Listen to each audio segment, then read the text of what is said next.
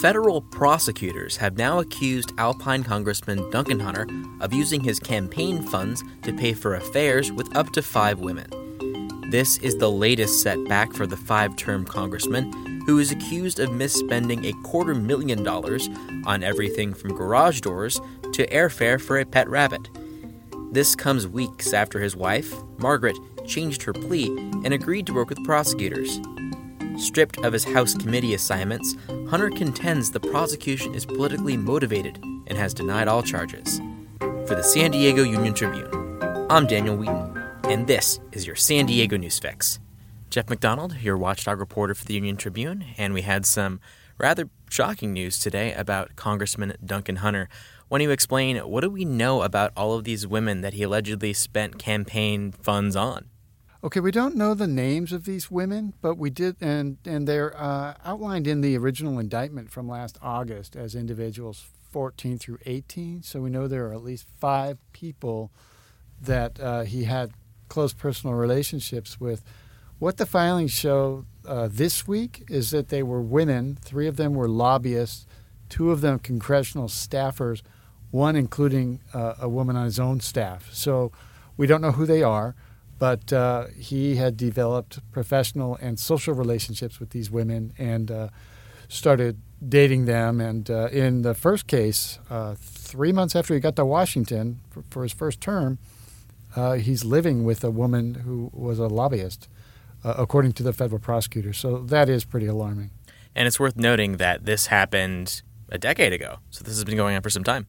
It's been going on for some time, and his wife apparently knew about the spending. It's not clear from the records how much she knew about the alleged infidelity, but they're pretty stunning documents. And do we have a sense about how much money, campaign funds, that the congressman used to kind of fund these relationships? Because in the previous indictment, it was broken down dollar by dollar. Was this one like that, or was it different? This one was like that. Now, I have not totaled it up, but there are lots of expenditures, and we're talking about for dinners, drinks, resorts, car, Lyft, Ubers. So the total would be certainly in the thousands, probably the tens of thousands. They're not delineated by expense. There seem to be a bunch of examples that I have not totaled up, but it's clearly in the thousands of dollars, probably in the tens of thousands. Because that was one thing that was somewhat interesting in the original indictment, that when we actually totaled it at the newspaper, we saw that the majority was actually Margaret Hunter, and the smallest was just Duncan alone. But within that was the more interesting expenditures of going out to dinner and drinks. I remember one occasion had 47 tequila shots or something like that. Yes, a lot of extravagant spending. What these documents lay out, and I should clarify, there were a number of motions filed, I think about 14 or 15. I didn't tally them up, by both sides yesterday. That this is in the run-up to a hearing that's scheduled this coming Monday, where each side is asking the judge to allow them to present this evidence or to exclude that evidence from the case when it goes to trial. So there were a whole number of things that were filed into the public docket. One of the filings from the federal prosecutors is asking the judge to allow Margaret Hunter to testify against her husband. Mm-hmm. We all know she pleaded guilty to a single count 2 weeks ago on the caveat that she would cooperate with investigators, which she clearly has, and she's planning to do. This filing from the feds yesterday indicates the extent of the cooperation between the husband and wife. They both understood, according to the documentation, that the spending was illegal, and they both proceeded to do it anyway. Now, the reason the feds are putting that forward now is because they want to arrest any opportunity for the defense to say that the spousal privilege should apply. Yeah, it certainly seems like in this case the dominoes are kind of falling, in which the prosecution is really laying it on thick as to what's going on. They are taking the gloves off very clearly. There are a number of things they allege. In the one about personal conduct that I focused on in today's story, it interestingly notes that they gave Duncan Hunter every opportunity to stipulate to some of these behaviors and to keep it out of the public file. He declined to do so, which I think is pretty interesting. Even more curious is the way that document concludes. Is it says there's other personal conduct information that the feds do not want to disclose and that Congressman Hunter may be willing to stipulate to keep it out of the public arena. We don't know anything about that, but it's not related to its misuse of campaign funds, but it's not related to his infidelity. So there's some other behavior out there that the congressman apparently has committed that's not just illegal, but would also disrupt his reputation even further, so much so that he's willing to discuss with the prosecutors to keep it out of the public arena. So this is something that is it related to Margaret Hunter's deal, or is this just something that's been coming eventually? About this particular allegation, we don't know. But what it says literally is that there's this, apart from all the infidelity and the funding of using campaign funds to illegally pay for the affairs, apart from that, there's this other behavior that we're not disclosing now, but we will unless the congressman stipulates to it.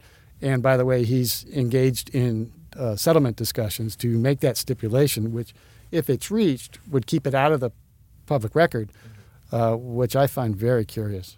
Certainly. And what is the biggest defense that Duncan Hunter has argued for as this has been ongoing? Well, the latest defense is that it's politically motivated by some prosecutors who supported Hillary Clinton, and he's a well-known supporter of President Trump, and therefore the prosecutors are making an example out of him because of his support for a president they don't regard highly. So the politically motivated allegation is one. Yesterday, his lawyers filed a motion to simply dismiss all the charges on that ground. We'll see how far that gets. They're asking for a change of venue, which is another motion that his defense filed yesterday. They want to move the trial to Northeast California, Eastern and Northern. It's called the Eastern District of California. There are 4 federal districts within the California federal justice system. In the Eastern District, there were a lot more Trump voters, and therefore they feel like they would get a more sympathetic jury, but more importantly, they feel like the Union Tribune and other local media have so beaten up on this congressman that he couldn't get a fair trial here. And we'll see what happens with those claims. Those are kind of hard to prove. Yes. Well, come Monday, there's a bunch of things that, as I say, both sides are coming to the judge and saying, we are asking you to do this or asking you to prevent that. And that's how that happens in a lot of trials. So this isn't unusual. It'll be a big docket come Monday, and the judge will either make a decision on each of these issues or dole them out later in the week or later in the month. But the trial's coming up. It's only 10 weeks away. Certainly. And it's interesting just kind of the multitude of ways Duncan Hunter is kind of stuck in a corner. Because not only does he not have any of the assignments he had back in the House, he's only allowed to vote, and also because he was a reservist in the Marines, he could also be charged in that system as well.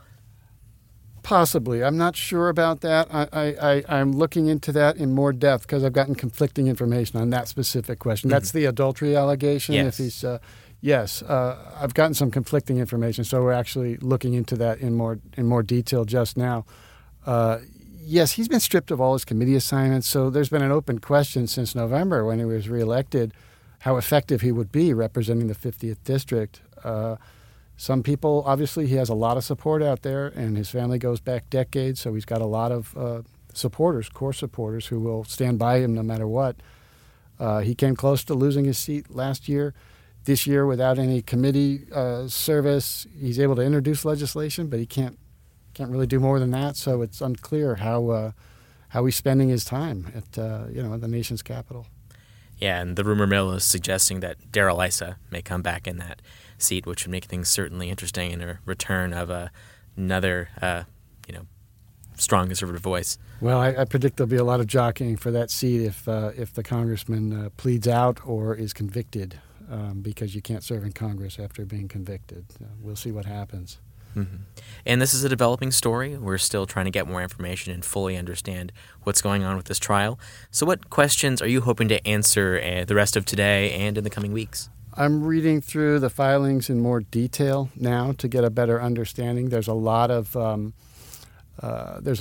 new detail, but not a lot of smoking gun allegations beyond those which we've talked about in the last few minutes. The change of venue, the living with other women allegation. And there's a lot of detail about more spending and more trips and more questionable spending, more illegal spending, according to the prosecutors.